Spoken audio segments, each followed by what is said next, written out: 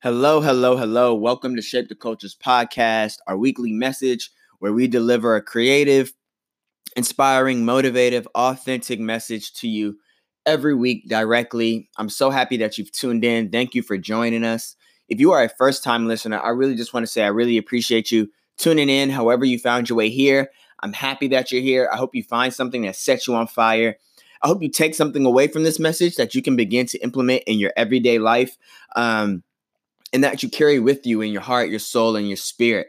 If you're a continuing listener, I just want to say thank you so much for continuing to tune in. I hope that you continue to enjoy these lessons. I hope that you continue to share.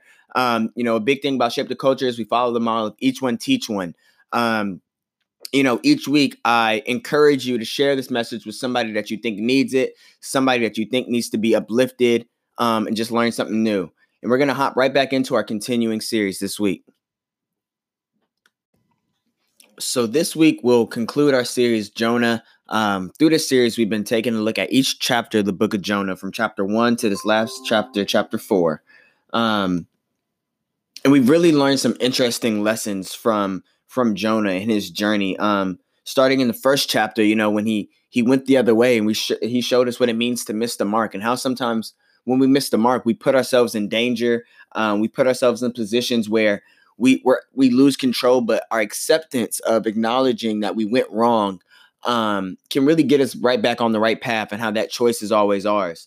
And then we looked at how Jonah was in the belly of the beast. He gets swallowed by the great fish. He's in there and he cries out to the Lord. He's had a near-death experience and he cries out. And that shows us how continuing to move forward with our acceptance of being able to say, okay, look, I know I messed up, but God, you looked out for me. You provided a way, saves us in the end, and how we can always end up right back on the path. And then last week we looked at how even when we miss our mark, our purpose and our mission never really changes, that the opportunity for us to achieve our victory is always there. The truth is that our destiny is always waiting for us, and we can never lose sight of that. And I want us to be encouraged to see that. And so we ended with Jonah preaching the message to the great city of Nineveh, and saving thousands of people. And so this week we're going to get into chapter 4. And this message is titled, I'm Upset, because we're going to look at how Jonah is still angry, even though he achieved his mission. He saved thousands of people. And so I'm going to read chapter 4 of Jonah from the New Living Translation. And it reads like this. This change of plans greatly upset Jonah, and he became very angry. So he complained to the Lord about it. Didn't I say before I left home that you would do this, Lord? That is why I ran to Tarshish. I knew that you are merciful and compassionate God, slow to get angry and filled with unfailing love. You are eager to turn back from destroying people. Just kill me now, Lord. I'd rather be dead than alive if what I predicted will not happen. The Lord replied, Is it right for you to be angry about this? Then Jonah went out to the east side of the city and made a shelter to sit under as he waited to see what would happen to the city. And the Lord God arranged for a leafy plant to grow there, and soon it spread its broad leaves over Jonah's head, shading him from the sun. This eased his discomfort, and Jonah was very grateful for the plant. But God also arranged for a worm. The next morning at dawn, the worm ate through the stem of the plant so that it withered away. And as the sun grew hot, God arranged for a scorching east wind to blow on Jonah. The sun beat down on his head until he grew faint and wished to die. Death is certainly better than living like this, he exclaimed. Then God said to Jonah, Is it right for you to be angry because the plant died? Yes, Jonah retorted, even angry enough to die. Then the Lord said, You feel sorry about the plant, though you did nothing to put it there. It came quickly and died quickly. But Nineveh has more than 120,000 people living in spiritual darkness, not to mention all the animals. Shouldn't I feel sorry for such a great city? So we see here that we've made it to the end of Jonah's journey. We followed him from when he first heard the voice of God speak to him. We traveled through the storm as he was thrown overboard for not following his path. Then we stayed with Jonah through the belly of the beast as he called out to God for another chance, acknowledging where he went wrong. Then we saw Jonah redeem himself as he heard the voice of God again and chose to follow his path and preach his message. And now we've read what happened after. But I think what happens after this chapter, chapter 4 of Jonah, is really the most interesting thing to me because think about it. We witness Jonah complete his mission.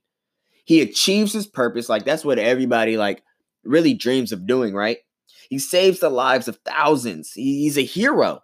And he gets to witness God smiling down on him. Like, God is like, yo, thank you. You did it. The people of Nineveh are grateful for Jonah. Jonah just accomplished something so great. Yet Jonah still finds a reason to be upset. That's crucial. Jonah is angry at God because his message of doom didn't come true. The people Jonah preached to actually decided to change their lives. He convicted them. He was able to get them to change. They decided to get back on the right path. And in return, God decided to provide them with another chance to shine. And you would think, right? You would think as a prophet, as Jonah's duty, as his career, whatever you want to call it, that Jonah would be thrilled to see this happen, that he would find joy in this. You think he would be exhilarated that he was able to spread a message that actually changed people from the inside out. Jonah should have considered himself a hero because of what he was able to do. So why do we read that Jonah expressed anger and frustration instead of happiness? See, just like Jonah, I believe a lot of our frustration and anger comes from these expectations that we set in our head. And we tend to have a tendency to pre-plan our life. We set ourselves up to be disappointed because we want our lives and the situations we find ourselves in to go a certain way.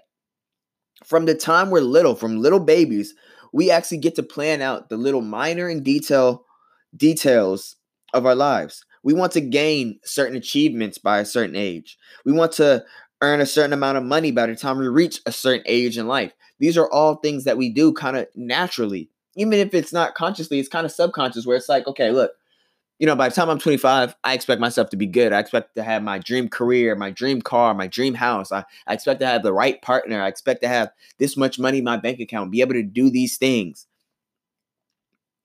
And I'm not saying that there's anything wrong with setting goals because the truth is we do need to set goals to keep our lives on track and to make sure we stay focused. But the goals we set are really more for our growth than anything. We need to have an amount of openness that makes room for things not to go our way. Like part of setting goals, it's more about the progress, right? They always say it's more about the journey than the destination. We can plan for our lives, but as we see like in Jonah, God's plan will ultimately prevail. The universe, evolves on its own. Things naturally take their own course. And we see this illuminated through Jonah's story. Even though Jonah was told that doom was on the way for Nineveh, God had another plan. And get this, there was still a lesson for Jonah to learn through this. We read in the first chapter that Jonah has trouble dealing with his arrogance and his temper. And then coming to the end of the story from chapter 1 to chapter 4, we see that Jonah is still dealing with these same issues. And that's important because even when we believe we've overcome our storms and we make it out, and when we make our way out of the belly of the beast, there will still be times when our old habits and ways of thinking resurface. And that's the importance because we can't run from who we are. And the truth is that Jonah has to face, this is the truth Jonah has to face as he sits under the shade of the tree, that he's still somewhat the same person. He has to grapple with the fact that his temper is an integral part of his identity. There is no Jonah without his temper. But this is also the reason Jonah was chosen by God for this exact mission. A critical aspect of our journey towards our purpose and our destiny is being able to conquer what's inside of us. Remember, we have to live in the truth of our light and our darkness. We have to be able to find our eternal balance before we can manifest externally. And Jonah's energy that fueled his temper is the same energy that fueled his preaching and allowed him to draw conviction out of people. At his best, Jonah was a major prophet, transforming the lives of thousands. But at his worst, Jonah found himself at odds with the Spirit of God living and breathing inside of him. And I think this is a great illustration of our own dual nature. We know what it's like to be at our best when we have clarity and discernment. And during these moments, it seems like everything we touch turns to gold and our life is full of shine. But when we're at our worst, we know what it's like to feel like we're constantly falling down the slippery slope. When we're able to locate our balance and maintain our center, that's when we get to live with our greatness day in and day out. We're allowed the opportunity to be witnesses to our own testimony as we realize how powerful and mighty we truly are. And the Spirit of God thrives on compassion. It's human nature to lose our balance and to flip-flop between being on the path and off the path. But Jonah knew, right? He said it himself, that God was slow to anger and has unfailing love, has compassion, and is eager to save. It's this love that flows from the inside of us that is constantly reminding us to get ourselves together and to learn and to grow. In our deepest being, we want to be our best selves and live our best lives. It's not just a phrase, it's a yearning that actually comes from deep inside of us. It's our mission to seek that out personally, to put ourselves forward while we learn to live with our light and our darkness. Jonah was able to witness how God moves in our everyday lives. He went through the complete cycle from being down to coming up to feeling like even when you come up and you made it out, that you really haven't received what you thought you were going to gain.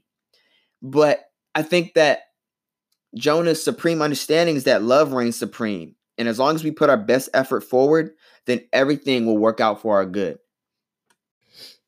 And as I conclude this message of I'm upset, and as we reflect on, Jonah being upset, like I said, after he should have really considered himself a hero, I think it's so interesting that the book of Jonah ends with a question. Like it ends with God asking him, shouldn't I feel sorry for such a great city? And before that, God talks about, people living in spiritual darkness, and shouldn't that be the reason that he feels sorry for them? And I think that spiritual aspect of our lives is really where a lot of people lack, even myself, where I really have to make sure that I tune in and I keep that aspect of my life healthy because, sometimes, we get upset and we get frustrated and we get anger. But I think that's sometimes because we have the wrong perspective on things and we're not willing to grow and to learn. And we're also not willing to see the silver lining that Jonah was missing, right? That Jonah, you saved all those people. And I might have told, and God is like, I might have told you something else was going to happen. But the truth is, sometimes there's something more that I need to do, right? Sometimes there's something more that we need to grasp in life. There's something that we have to be able to see. And I think that's kind of like the culminating message of Jonah is your perspective has to be able to say, okay, look, things might not go my way.